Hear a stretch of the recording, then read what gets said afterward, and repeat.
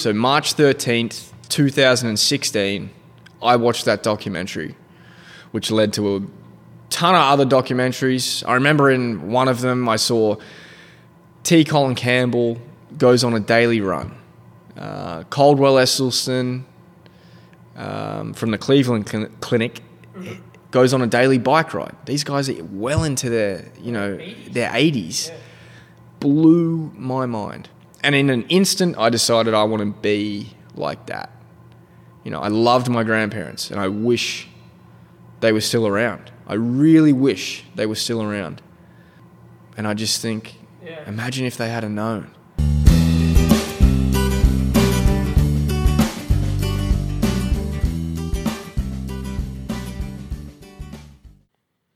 Welcome to the Eat Green, Make Green podcast. I'm your host, Pat McCauley.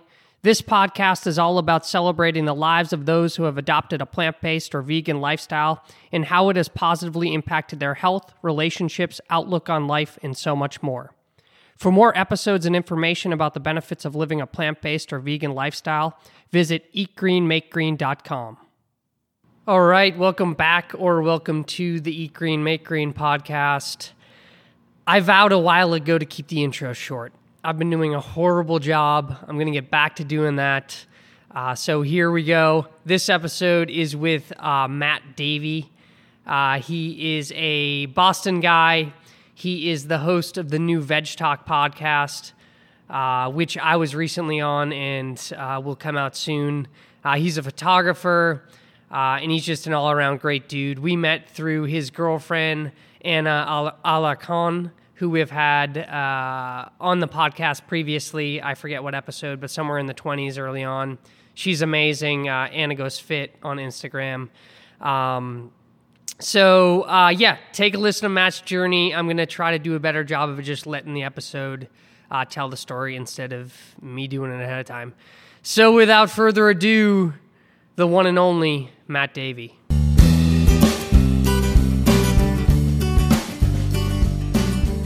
All right, Matt Davey in the house.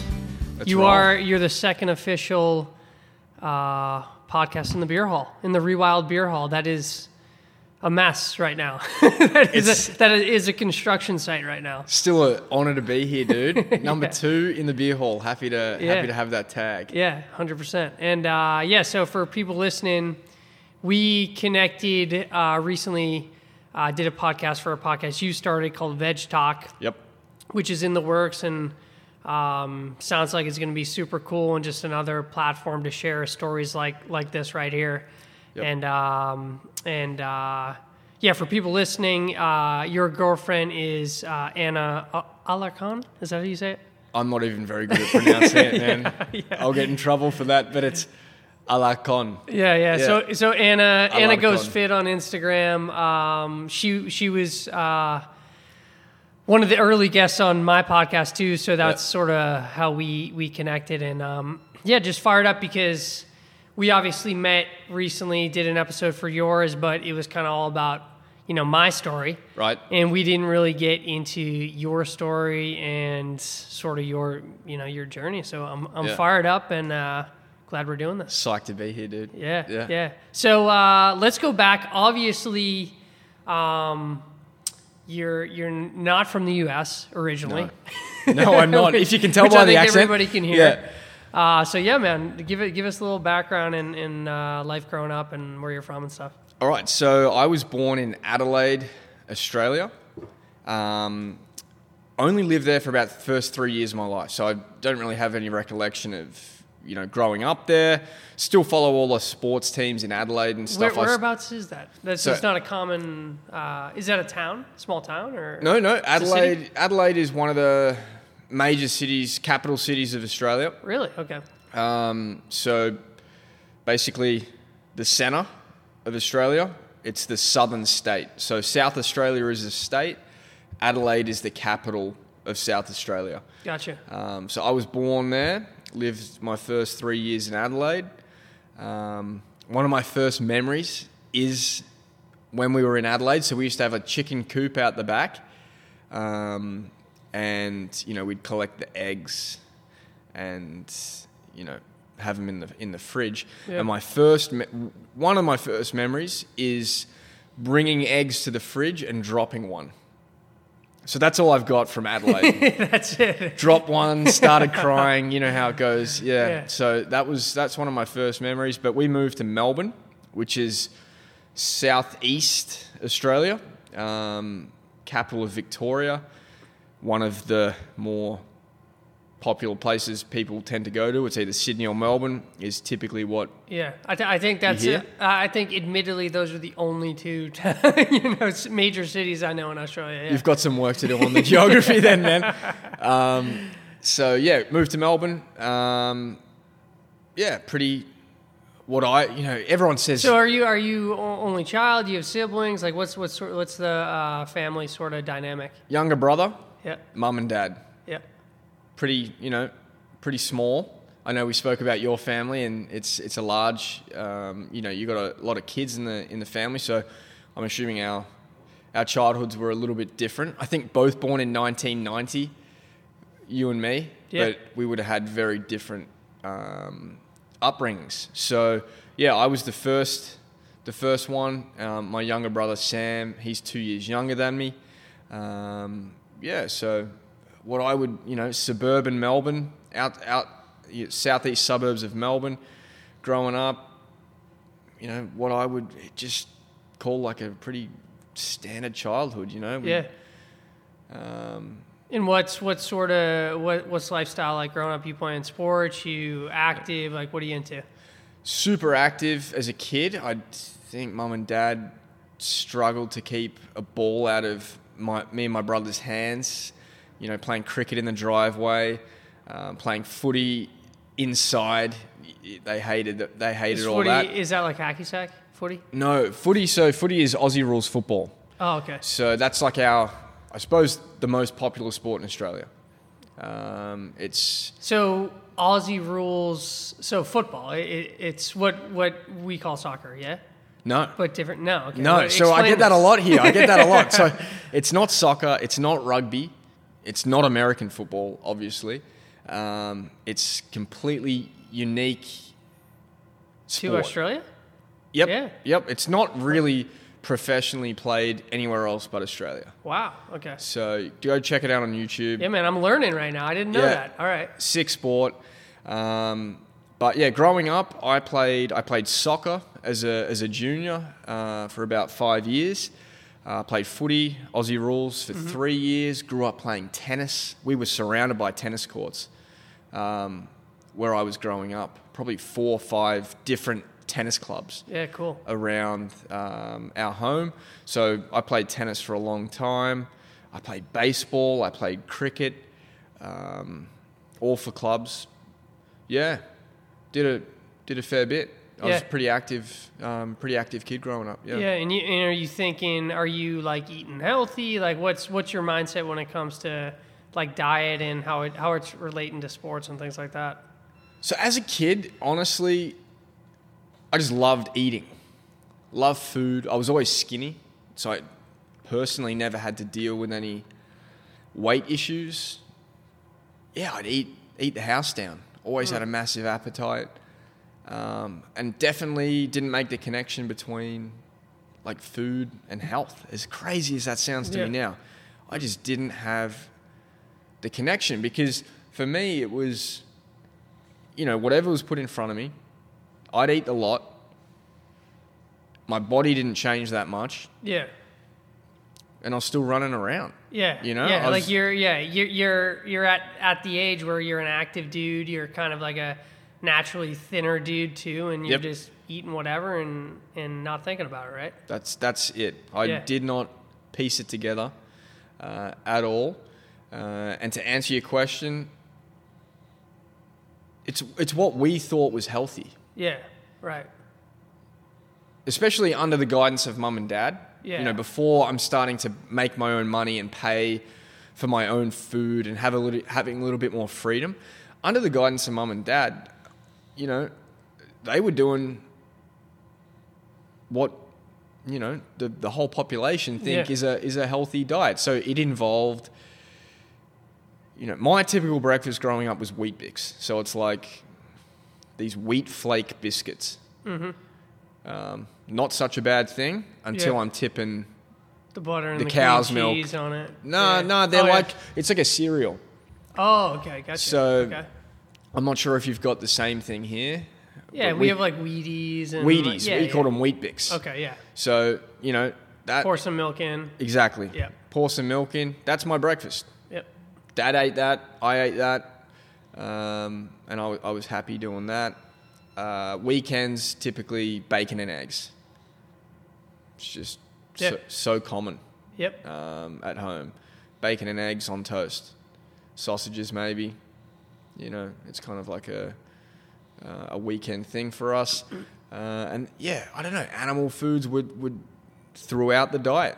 Yeah, and so I mean, you're explaining, the standard American diet too here. And, And that's very much normal. And even when you think, like I was the same deal, eggs and bacon or eggs and toast for breakfast, or or cereal of some kind. I mean, it's just so normal, not a second thought. That's what you thought was healthy. Chicken sandwich you thought was healthy, like all these things. So, at what point? So do you go to college, university in Australia? Went to high school, college in Australia. Yeah. So again, it's a little bit different for us on the way it all works. You went to college locally, right? Yeah. A lot of people don't. A lot of people move here. I understand. They, Yeah, a lot of people come from around the world to go to college here. Yeah. Yep. Yeah. So for us, I had a job. My first job was 15. Yeah. So start earning my own money. Start having a little bit more freedom around food, at least. That's probably where my health started, not visibly decline, but thinking back, that's where I started to make more lazy choices with food. Meat pies, McDonald's. When you started working and buying your own stuff. Just having that freedom. Yeah. No one's really watching over me. Yep. So probably more of that crept into the diet. So that's all through high school. I'm working. It's common. I'm not sure about here, but I've had a job since I was 15, employed since I was 15. And then off to university at the age of 18. Yep. I think. Yeah, so similar here, and is it 4 years? 4 years. I did a university? 4-year course. Yeah. I did a double degree. It was a 4-year course. A regular bachelor's degree, undergrad in Australia, is 3 years. Yep. And I went 30-minute drive down the road to Monash University in Frankston.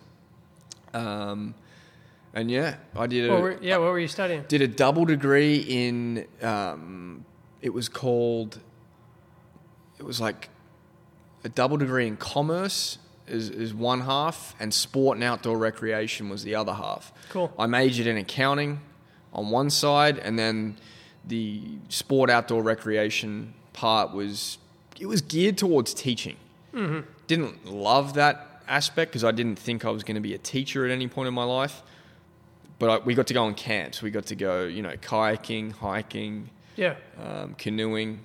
Sounds like a good major. Loved that. Loved that half of it. And I thought the accounting was going to make me the money. Yeah. That's why I was doing it. Yeah. Again, not much thought went into it. Looking back, poor decision because it's racking up some debt. And totally. But it's one of those things, like the fact that we have to, here in the U.S. and Australia too, it sounds like that you got to choose that path at 18. Nobody knows what the hell they want to do at 18. It's such a hard thing, and you look back at it. I don't use my college degree. It's I honestly probably wish I didn't waste the money. And just started something So after college. What happens, and when you eventually come to U.S. I mean, when does all this happen? So I suppose the interesting thing for me as well, before we go on, is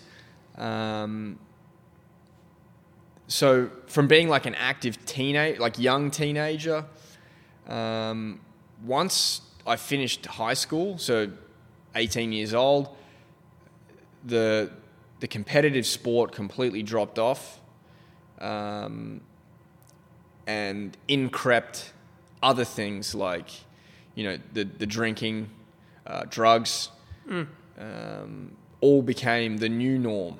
Yeah. For me, moving forward. I smoke cigarettes, believe it or not. Really? Yeah.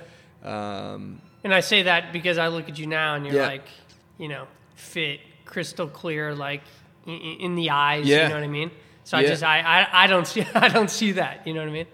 Poor decision again. Yeah. But that became the new norm. I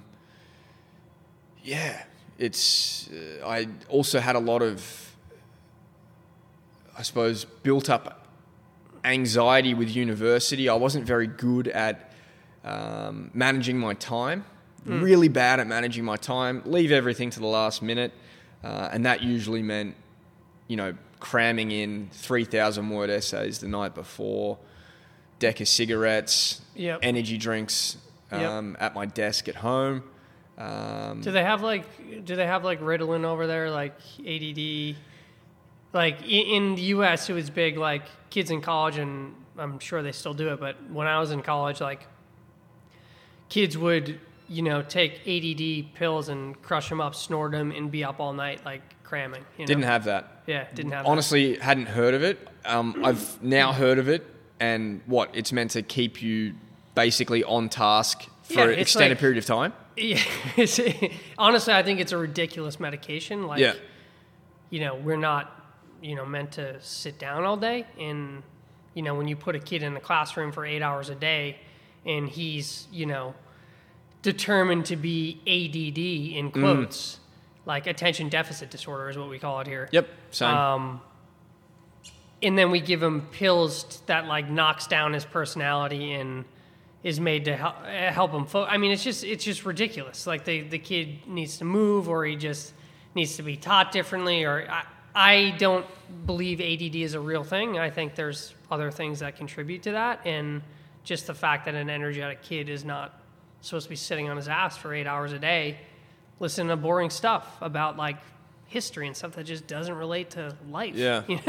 So I think there's like it's a major problem in the U.S. Like, it's one of the more prescribed drugs in our country, and kids are like essentially taking like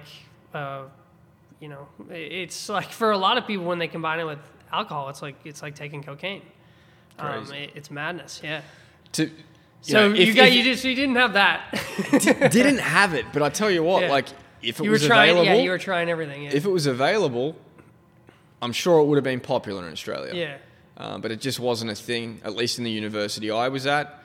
But I was just really poor with managing my time. It stressed me out. Smoking 20 cigarettes a day, energy drinks, poor diet, not a lot of exercise during my time at university. Are you still staying thin and stuff, though, for the most part? You kind of have that build, We call it like a toffee. Thin on the outside, fat on the inside. Yeah. I was probably a toffee, if we're going to call it. Skinny fat. Skinny fat is what fat. we call it. Pretty much, man. Like skinny fat, dude. Yeah. So through those years, 18 to, I don't know, even after college, getting employed, full-time job, 18 to 23, 24, toffee. Yeah. Bit of a gut, bit of a belly, but still wiry frame. Yeah. Yep. Yeah, man. So what are you doing for work after college? So I finished college. You're still in Australia. You stay and work a little bit? Still there. Took me 5 years to do a 4-year degree. Mm-hmm. So failed some subjects, went overseas for 6 months, studied in England. Health habits didn't get it any better over there. If not, they were exacerbated. Yeah. But finished in 5 years. So this is probably 2013 or 2012. Yeah. And I was working for a company that made accounting software. So my grades weren't fantastic, so getting into like the real accounting Applying the big four firms, the mid-tier firms. I think I got to the last interview at one organisation. Didn't get the job. It was between me and someone else. And when I got to the interview, I vividly remember this. The interview was so relaxed, it seemed like they'd already made up their mind. Yeah. Didn't get the job there. Ended up working for a company full-time that I'd been doing some part-time work for while I was at university. Accounting software. So it was like a 401k accounting software. Yep. Gotcha. I was in the customer support team. You needed to have some kind of accounting background to help customers with their problems because it was all spreadsheet related. Why does this number not fit here? Why am I calculating this number when it should be, very boring. Did my head in. That was the beginning of the 9 to 5 kind of life for me. Again, I vividly remember driving home on Fridays, just frustrated in traffic, and straight to the bottle shop. That was the release. Yep. Friday, nights, get some mates around at ours or go hang out at someone else's house. But it was, Friday and Saturday night getting hammered, and I was probably one to get too drunk. Yeah. I would drink pretty heavily. There would, drugs every now and again as well. Yeah. It was just the norm again. Yeah. And a release from that Monday to Friday kind of life. Yeah. So you're on this track, right? So how long are you at the accounting job? So you're on this kind of track of just, this cycle of, work, get wrecked, work, just kind of plugging away, right? You're in this sort of unhealthy cycle at the time. I mean, yep. What changes and when and why? So that was definitely the cycle. So I worked for that accounting software place for about a year in total, 12 months. And then I went to travel Europe with some friends for about 6-7 months. Nice. And that was over 5 years ago now. That was May 2013. We went off to Europe, about 6-7 months, I think. Yeah, that's awesome. Yeah, it was that's sick. Cool. That's cool. You got to do that. Had an amazing And trip. how many different? I mean, did you pretty much cover most of Europe, or We did a lot of countries. I think yeah, we would have racked up 10, 15 yeah, in cool. the time. I'm Cool. assuming in total I've traveled a fair bit as well. So I think I've done 20 plus countries around the world, which is I've loved that part of it. Love seeing the world. Always loved traveling. That kind of spurred my interest in photography as well, which is something I do on the side here.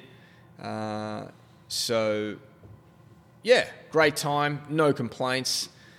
Spent a lot of money on, unfortunately, on booze and I was going to say, partying. there's no way like you're traveling through Europe not. No. You're probably even drinking more. I mean, I know I would be if I was just kind of in that vacation mode for 6 months. It probably, I don't envision myself doing it a healthy way. Maybe now I would, but Now I definitely... my 23-year-old self, no way. No way. Yeah. It definitely, in that mindset, it wasn't happening. Probably the drinking got heavier. This every day, really. There's alcohol every day. The food definitely wasn't good.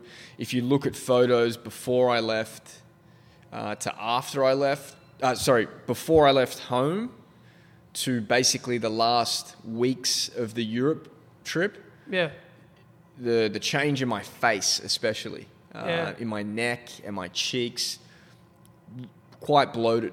It's probably the biggest I got. So after that, before I left home, by the way, I'd already had a visa set up in the US. So I knew I was coming to the US. Okay, and so it was like you're gonna plan on come work over here or Working holiday visa.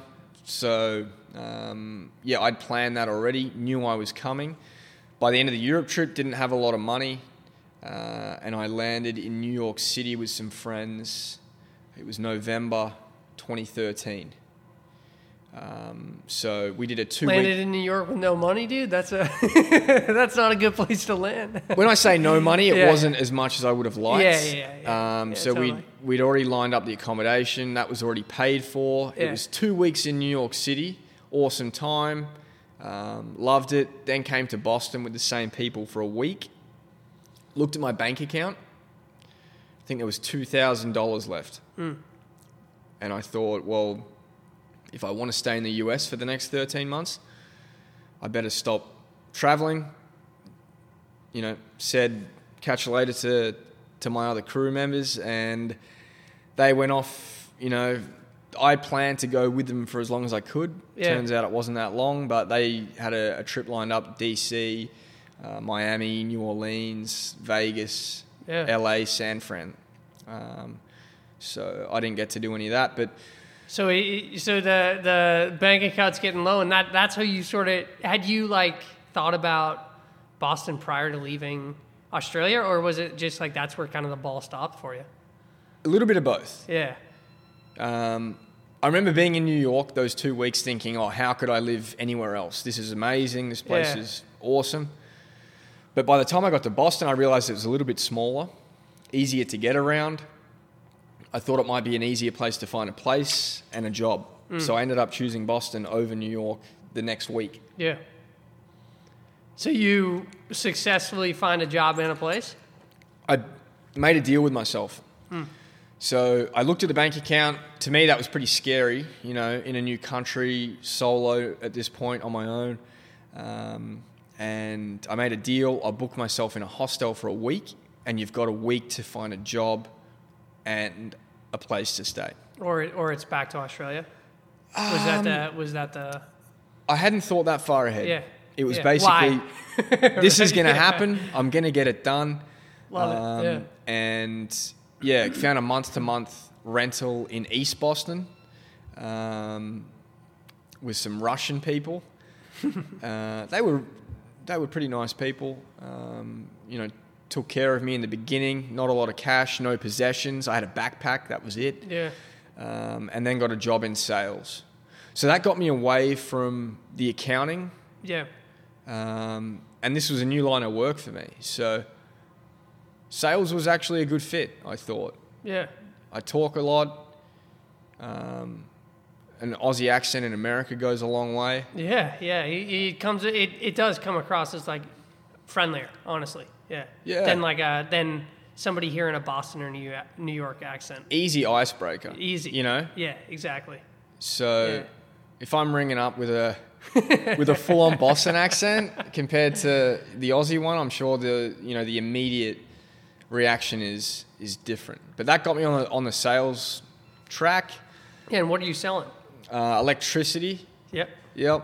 So this is kind of where Anna comes in. Okay, yeah. So we went down to New York to do some product training, and she was the person training me. So, we were doing product training. So this is before she has made her jump to doing what she does now. Oh, yeah. Yeah. Okay. Yeah, this is... I suppose there's a little bit in between us, quite a bit, probably a year to 2 years, year and a half, between us meeting and her jumping into her thing. We did the sales for a bit, met her, things went well, and we got along really well, and that was after a week in New York. Yeah. And then we just dated back and forth between New York and Boston. Yep. And I think she got sick of the back and forth and was kind of like, what are we doing? Is this are we gonna take it seriously, or are we just gonna call it quits?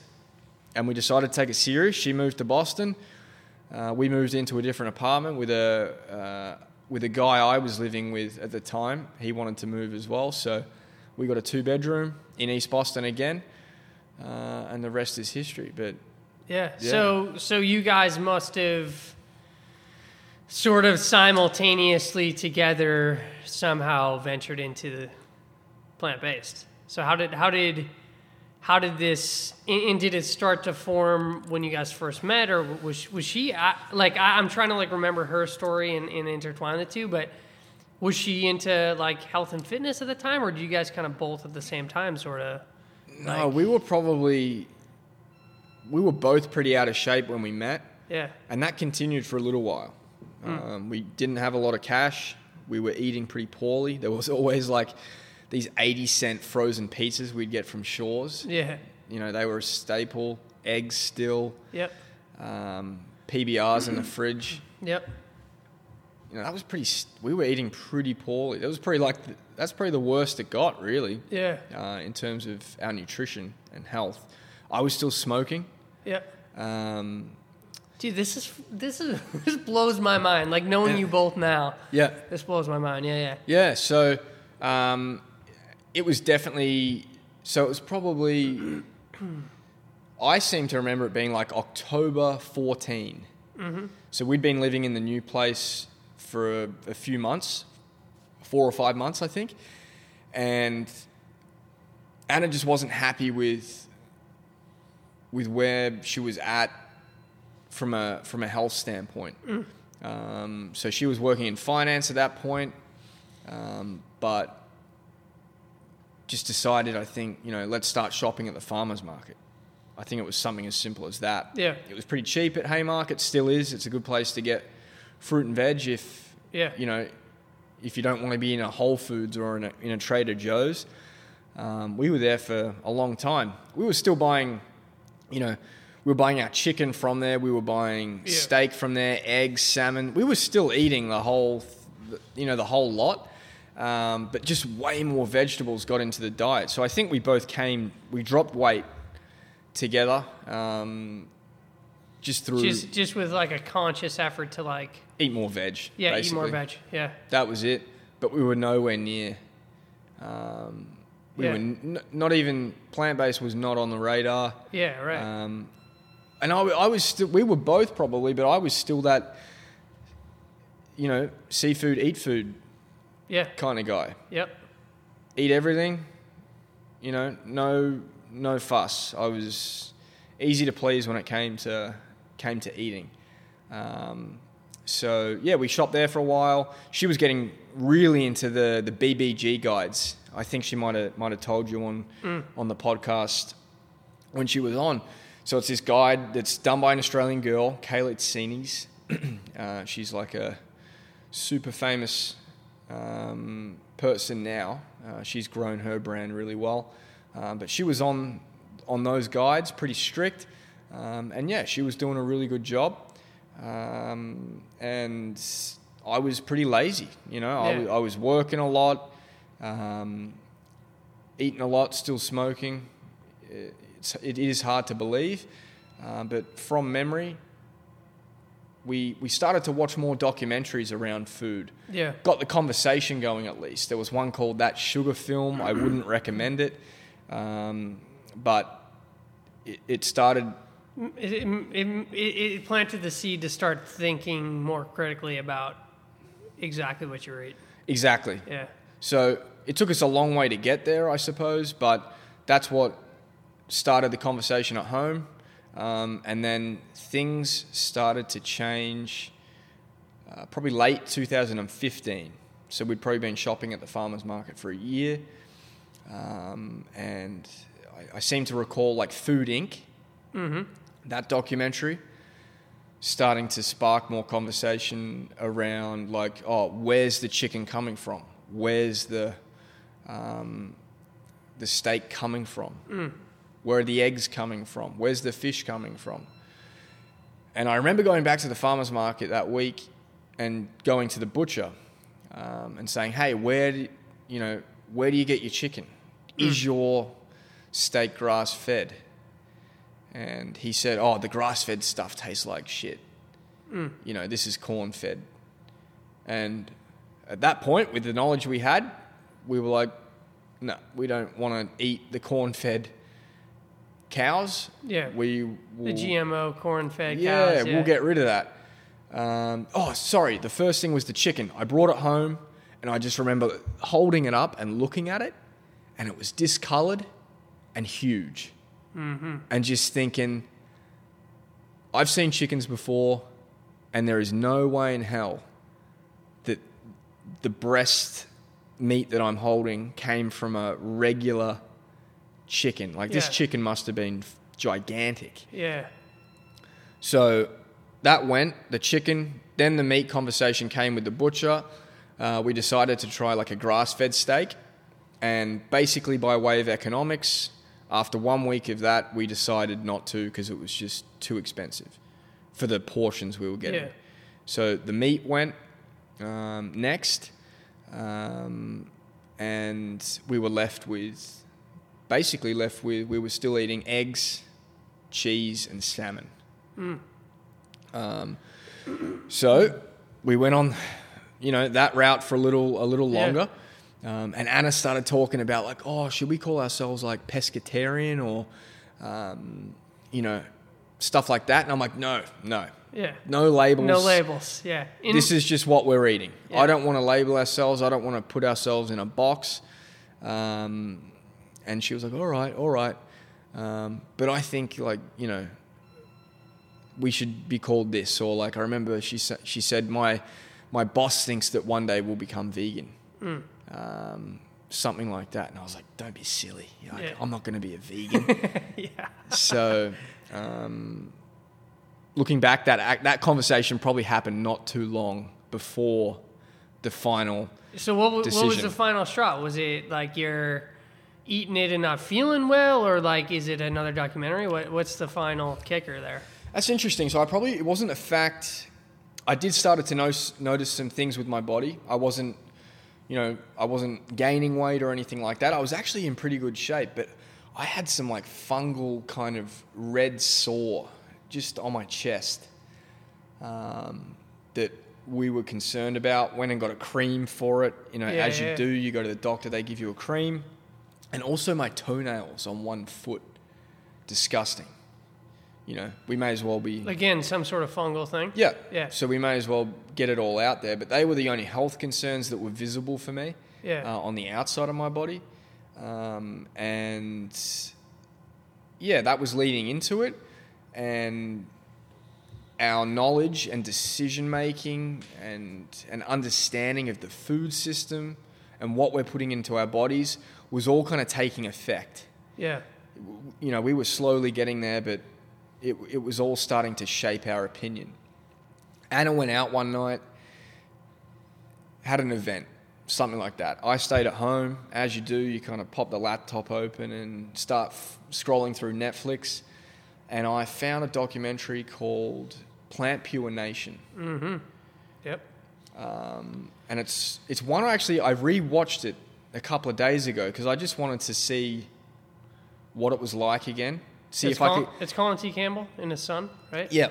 T. Colin Campbell and his son. Yeah. Mainly his son, Nelson. He does a lot in the film.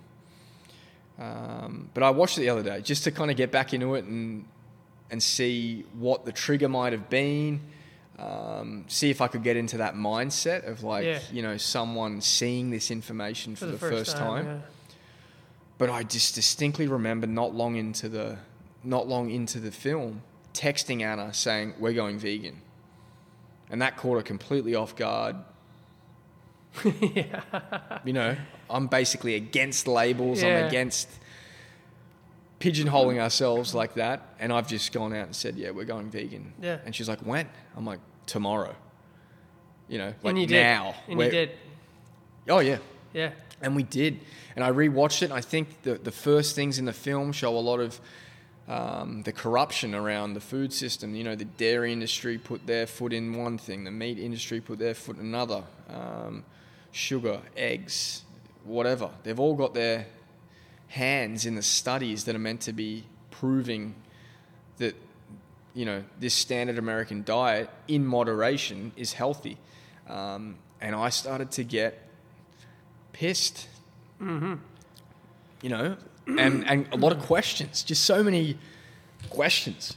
Yeah, man. It's happened to me too. Like in when you go out of your way and do the research, and you, like, for me, like a big thing was like learning how to read nutrition studies. Yep. And everyone you read, looking at who funded it and finding out the doctors involved and, or the scientists involved, I should say, and their relation to, if they're on the payroll of the egg board or big dairy companies or whatever. And you start to make the connections and you're like, okay, well, that study's bullshit. Or they take a study that compares eggs to butter.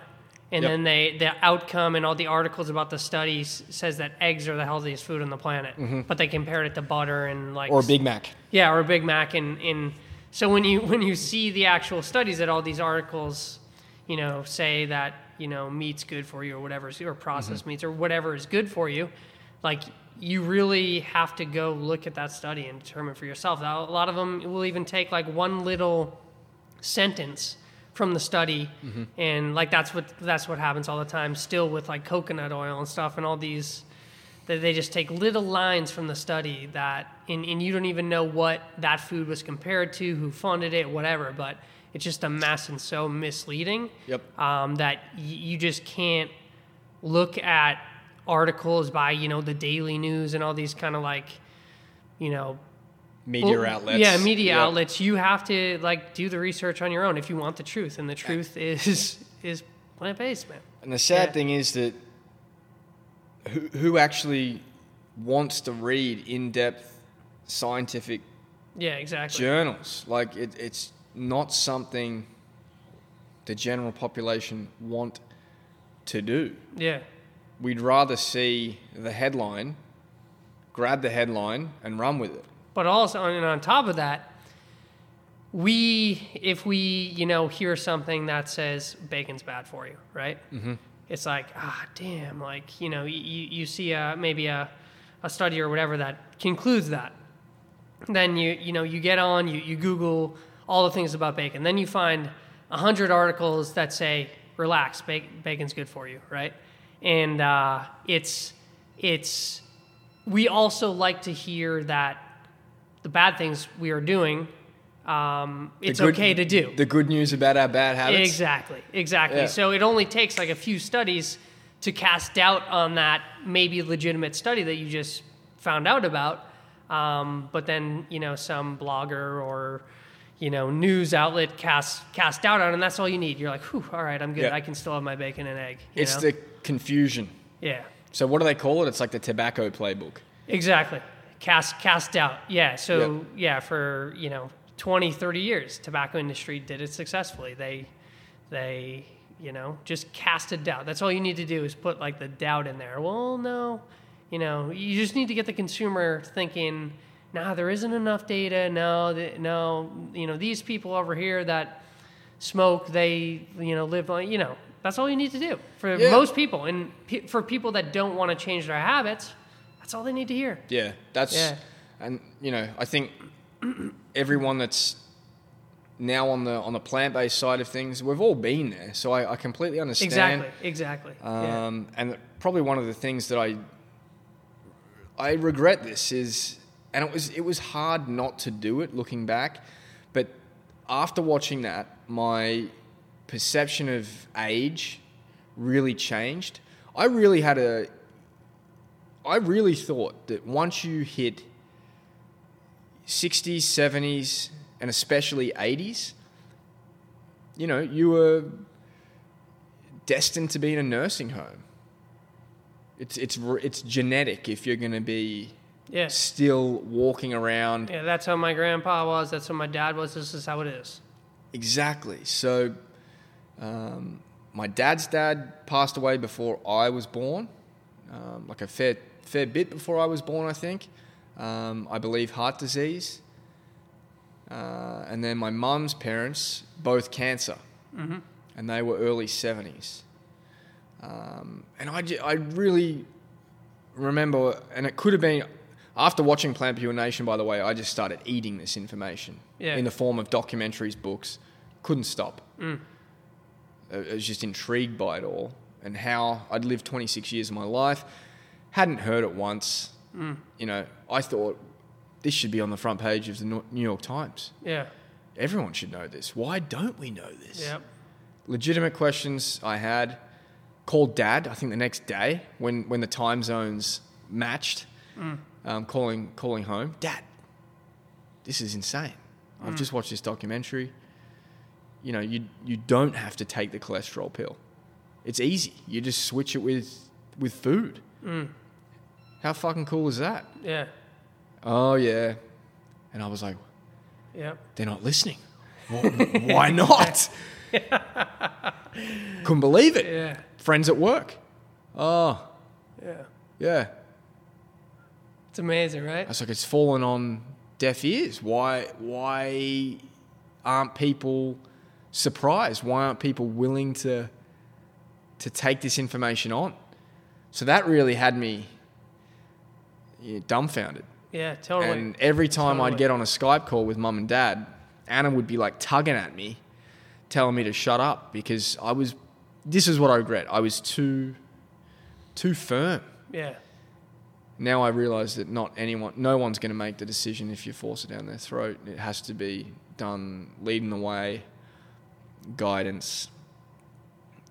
That's how people make decisions. Yeah. So I do regret that. And I think, like, we talked about this a little bit on the episode we did, like that initial, few weeks and months where you get all the information for the first time and you get past the BS and you see the real science and the real studies and all this that we know about health. And then further, like on top of that, when you physically feel the effects of it, I'd like to get into that too in a second. Like, it's right. You feel it, and then you have the science to back that up, and your body starts working in a whole nother way, and you're just like, holy shit. And to your point, like why we're sitting here today, two guys wondering, why the hell didn't anybody tell us that? Why isn't this just known? Hey, if you want to, feel your best and prevent disease, is probably the way you should be eating. Like, why don't people know that? And especially in today's climate. Yeah. Yeah. We're worst obesity in history. Yep. Cancer rates are soaring. Yep. Heart disease rates killing the Western world left, right, and center. It's like the number one killer is heart disease. Yeah. Now I know it's completely preventable and reversible by what you put in your body on a daily basis. And that blew my mind, that you can reverse heart disease. Yeah. Couldn't believe it. And I come from a family, my dad had open heart surgery in his 30s, and that's crazy. Heart disease is, again, quote unquote, in my family.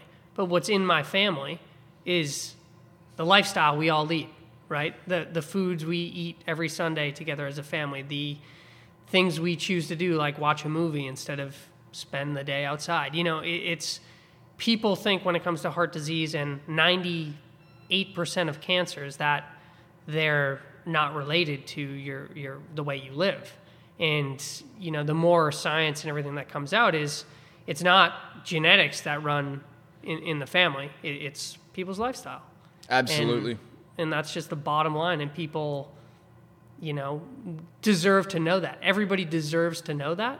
And everybody deserves to have the choice to apply that, And if you don't want to apply it, it's cool. Like, that's your choice. But you should, when you go to your doctor, that doctor should at least inform you and give you the option, hey, we can put you on the statins, we can put you on XYZ, or we can, try this over here, tweak some lifestyle factors. Your choice. Maybe we can do both and see if you even need the other thing. Yeah. Yeah, man, it's wild. It's wild. So can we get into some of the changes that took place? Again, you're sitting here. I did not know you're previously smoking and like, sort of not caring about your health, I just wouldn't have pictured that. Yeah. Because of how good you look now, Yeah, well, So like, tell me I what find it happened. hard to believe now as well. Tell me what happened. So over the past, 3 years or so? 2 and a bit. 2 and a bit, yeah. I remember the date because it's one of my good mates back at home. It's his birthday. So March 13th, 2016, I watched that documentary, which led to a ton of other documentaries. I remember in one of them I saw T. Colin Campbell goes on a daily run. Caldwell Esselstyn from the Cleveland Clinic goes on a daily bike ride. These guys are well into their 80s. Their 80s. Yeah. Blew my mind. And in an instant, I decided I want to be like that. I loved my grandparents, and I wish they were still around. I really wish they were still around. And I just think, imagine if they had known. Yeah, and I mean, that's what it boils down to, right? When we talk about the health side of things, it's like you're talking about years of life, that you're losing with family. And, both my grandfathers are dead. They didn't even see my childhood. Both of them were dead, in their early 60s. And, they should be around for my kids, let alone missing out on my life. And, it's just like, it's such a, like, eating is something we just, 99% of people just don't really put much thought into. And you're literally talking about not being around for your grandchildren or children, or seeing them graduate college, and or maybe not spending the last 10 years of your life on the couch. My grandmother, who passed away in the past few years, a lot of people in my family argue, oh, she had a great long life. She lived to, whatever it was, 76, 77, right? And, but the 10 years I knew her, when I was, from 12 to 20, 22, 23, whatever it was, she wasn't living. To me, she wasn't living. She was on the couch. She was bedridden.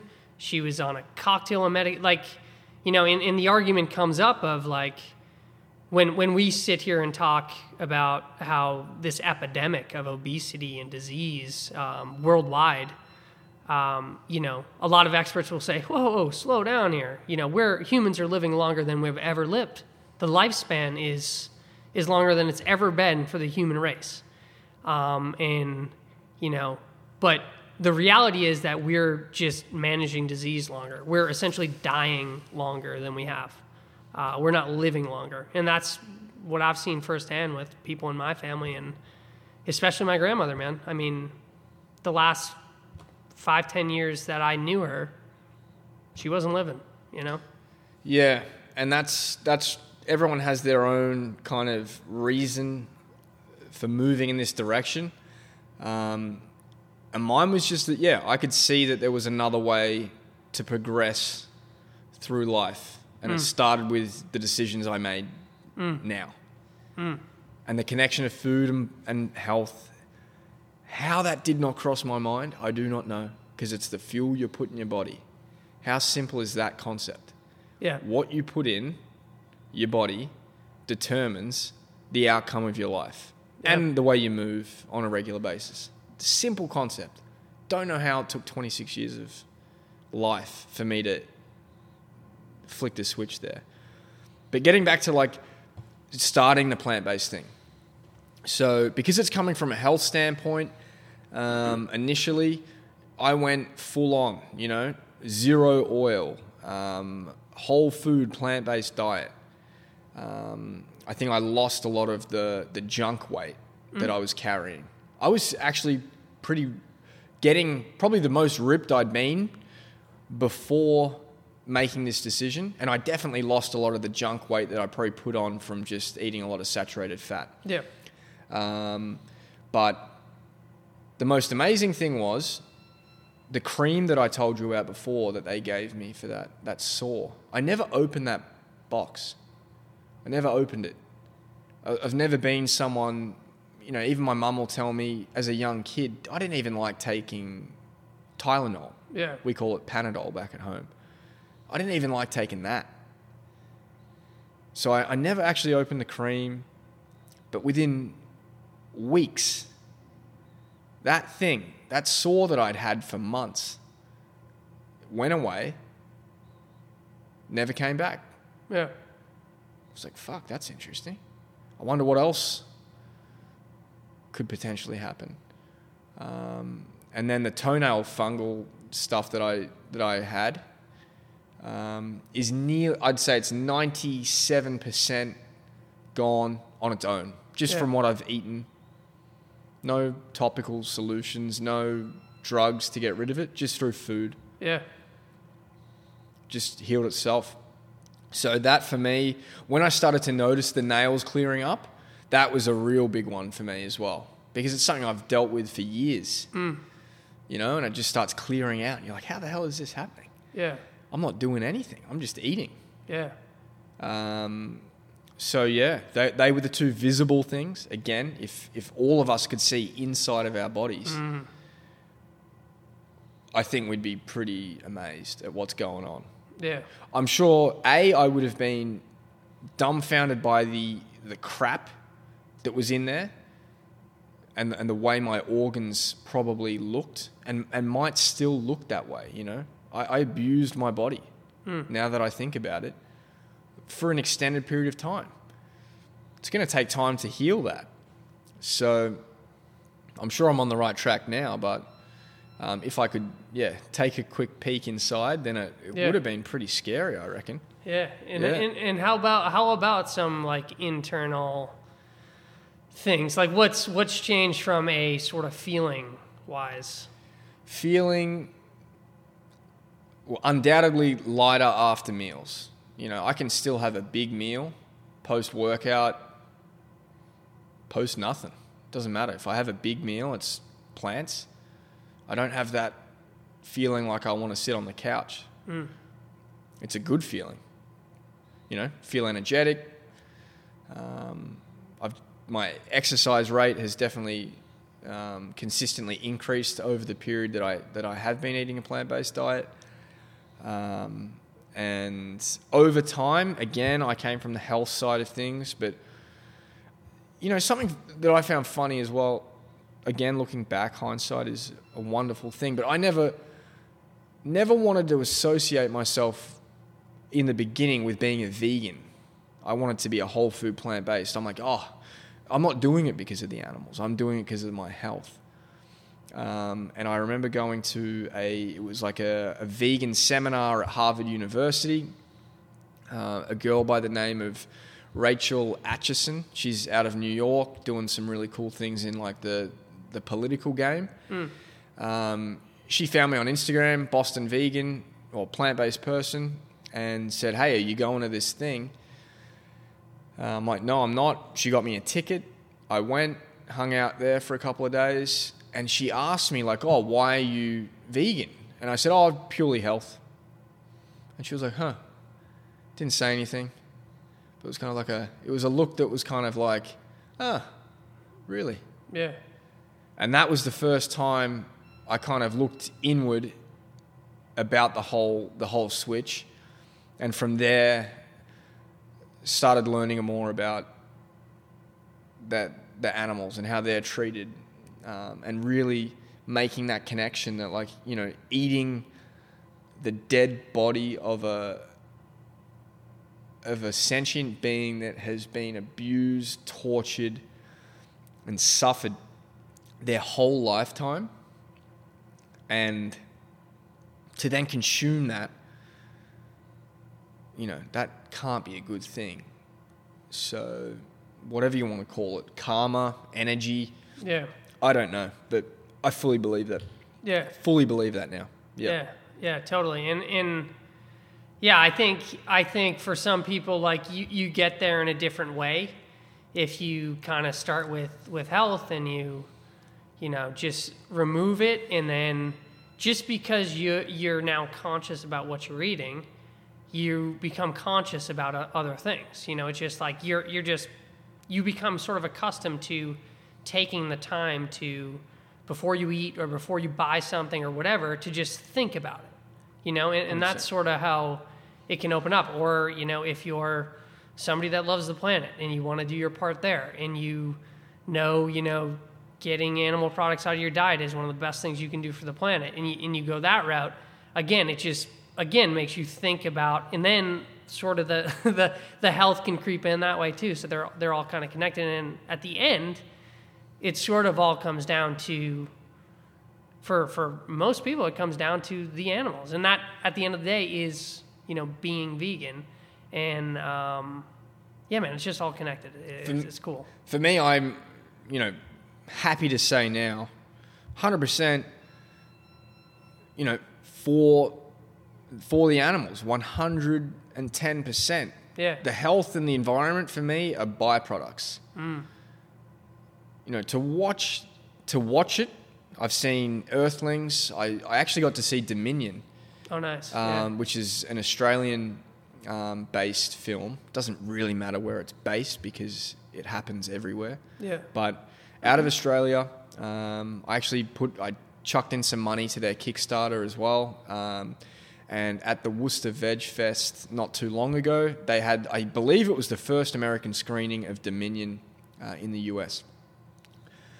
And it's brutal what really goes on. And if you can get through an Earthlings film, Dominion, I think the UK one, Land of Hope and Glory. Yeah, and then, I mean, Cowspiracy. Yeah.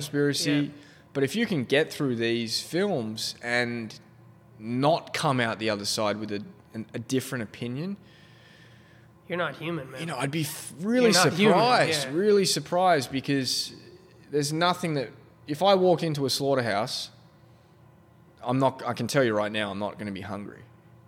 I'm not going to be hungry. And people argue that we're, you know, meant to eat meat. Yeah. Then why isn't it appetizing if you put it in a blender? Yeah. You know, we don't make meat smoothies. Yeah. For a reason. Because it's not appetizing. Right. And when there's no human that when you see a dead animal that you're turned on by that. Right. You know, if there's deer on the side of the road, it's been hit by a car, the last thing you're going to do is get into it and like get your knife and fork into it. Literally. Like, it's, you know, I understand it. Look, it takes some time to get your perception to shift. And unfortunately, that must be how humans are wired, because we get ingrained in one way of living. We're used to it. And to make the change, so it's proving to be tough for a lot of people. So yeah. I still have to get in the other people's shoes, because I was once there. Yeah. You can't judge. You can only do your best to lead by example, and to at least relay the information. So what I'll do with my Facebook now is basically just share posts from people like Earthling Ed, James Aspey, Plant-Based News, you know, Cowspiracy, What the Health. I'll just share it. I won't put a caption in, really, but it's there for people to click on if they want. Yes. It sparked some debate. I've had some debates on my Facebook page, which have been really interesting. I've had people verbally say, like, I've had enough, like, I'm unfollowing you. Yeah. And it's fine. Yeah. If you can't, it's probably telling you something as well, isn't it? Like, if you can't stomach the information, then why are you literally putting it in your stomach? Yeah. So that's a great point. Number one is, like, you know, most people can't even, like, as you said, they can't get through in Earthlings. They can't get through a YouTube video that, you know, shows a slaughterhouse. Like, most people can't. It's super hard to watch, but every time you eat, you know, that is what you're eating and contributing to. So, question, ask this all the time, and it's fascinating to me. Mm-hmm. you like, I know people that have seen Earthlings and seen Cowspiracy and all these documentaries, and they know all three sides. They know the health, they know the animal, they know the environmental impact. They are not vegan, right? What do you think it is about people that have all the information, that know the facts, right, that have seen all the documentaries, that still can't take that information that they agree with and tie it to their daily decisions? It's hard for me to give an answer, I suppose. I can only look back on my experience. So, I used to enthusiastically defend eating animals. I used to work with a guy that was a vegetarian, and I debated that they felt pain. Like, I had no substance to my arguments. I had no research done. So if I can get in that person's shoes and then sit down and watch Earthlings, Cowspiracy, What the Health, Forks Over Knives, that would give me the well-rounded kind of view. I suppose maybe it's just they don't believe it. Yeah, they think it's just garbage. They think like right, maybe it's like, okay, this is one slaughterhouse, or this is just a few slaughterhouses. Like, my uncle or grandfather, he raises his cows, quote unquote, humanely and grass fed, and like that's not. But again, the reality is, 95+% of all meat comes from that thing. And even if your uncle raises them, quote unquote, humanely, they end up in a slaughterhouse. They are still bred to die. So, and people justify it, as you're saying. They have their justification for it. And then on the health side, well, that's a whole different, it's a classic debate, health is so confusing with people and the mix-up of data. And then on the environmental, people argue that too. And then people get into like, well, you can't just take jobs away from farmers. And like, what if these communities don't have, the meat and dairy industries that they live off of? And it's just like, well, it's a freaking industry. And if you're going to do the same freaking thing for 200 plus years, and you're not going to adapt to what the consumer wants, you're going out of fucking business. Like, innovate, like you can't just do the same thing. And the fact that, here in the U.S. that the government actually supports that is just mind-blowing to me. But I went on a little bit of a tangent there. Yeah, no, follow the money, follow the money. I think back to why people wouldn't switch. Yeah, I think a couple of things it comes down to. Taste, as crazy as that sounds, like if you get shown the footage of a slaughterhouse, people will still say it, but it tastes good. Yeah, and I could never give up cheese. Yeah.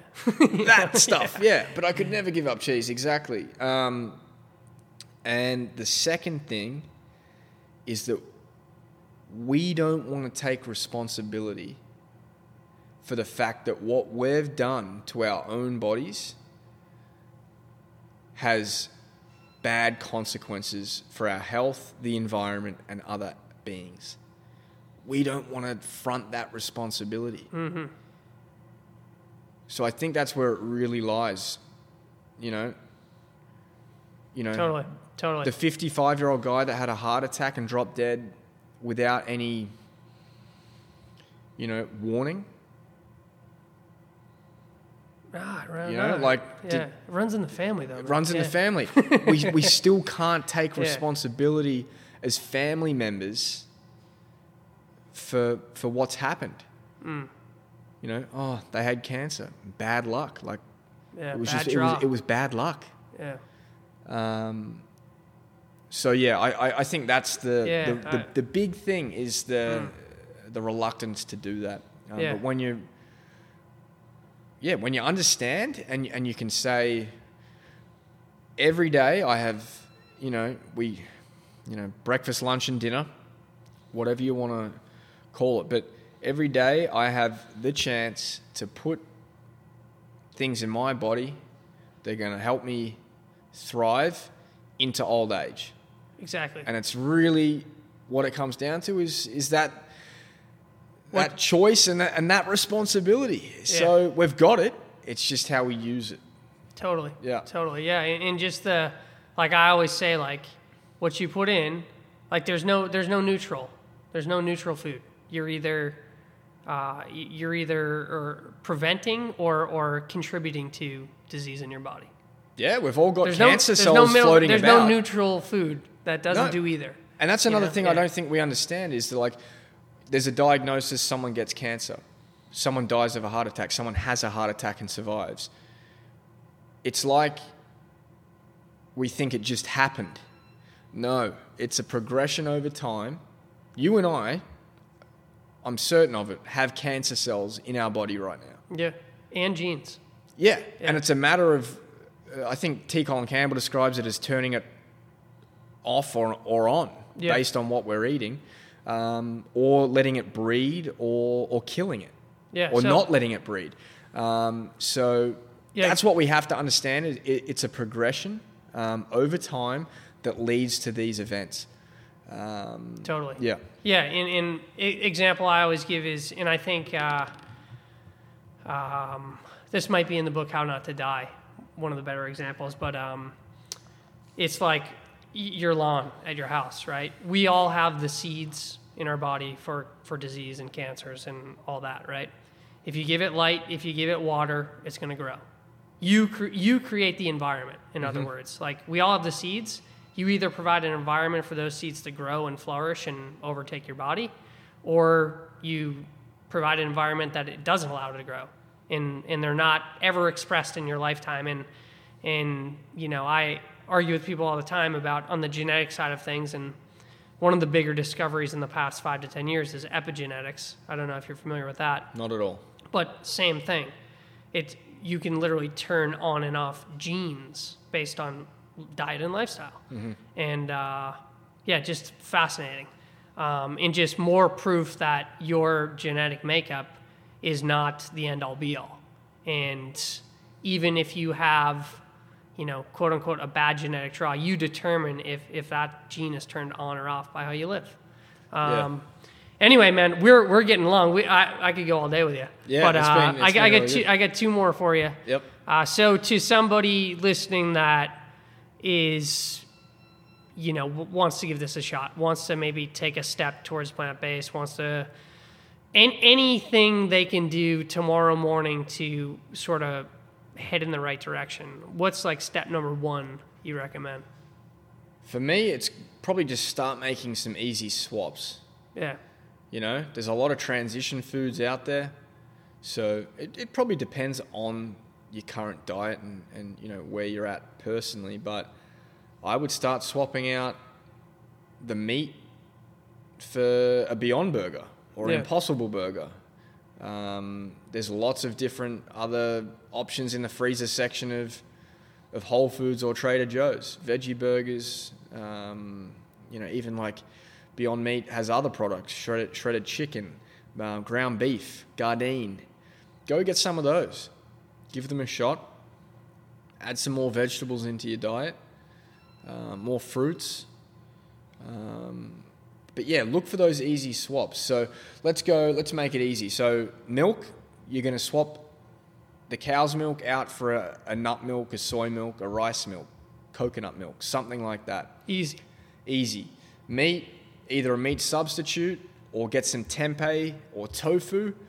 With tempeh or tofu, best to marinate it in, I use myself like liquid aminos, smoked paprika. Yeah, just like marinating anything. Yeah, right? Yeah, exactly. Use that, chuck it in the oven for a little bit, get it crispy. And then I suppose eggs was the one for me. Eggs and cheese were some of the last ones for me. Cheese, there's plenty of plant-based cheeses out there. Go give them a shot. Yeah. And then eggs, I haven't tried it myself. It's not widespread yet, but Just Foods are coming out with a Just Egg product, which I think will be game-changing. Yeah. But for me, the eggs, they just had to go. Yeah, totally. So, yeah, look for the easy swaps. If you fall off the wagon, don't get yourself down. Hop back on. Yeah, so your approach, I've heard it termed more like just change your menu. So, like, don't worry about changing necessarily what you eat. So if you have, a burger for dinner, just change the menu to a plant-based burger. Just don't change the plate necessarily. Just change the menu. And so that's cool. That's good advice. I like that. Yeah, dude, we gotta wrap up here, but I just want to say thanks again for coming. Thanks, Evan. And I'm fired up for Veg Talk, and we didn't even get into how all that started, but Don't even worry about that. I'm sure you'll tell that time and time over once Veg Talk is up and going. And yeah, dude, and I'm just glad we connected. Yeah, no. Glad we connected, and this is good. This is fun. Really stoked to meet you.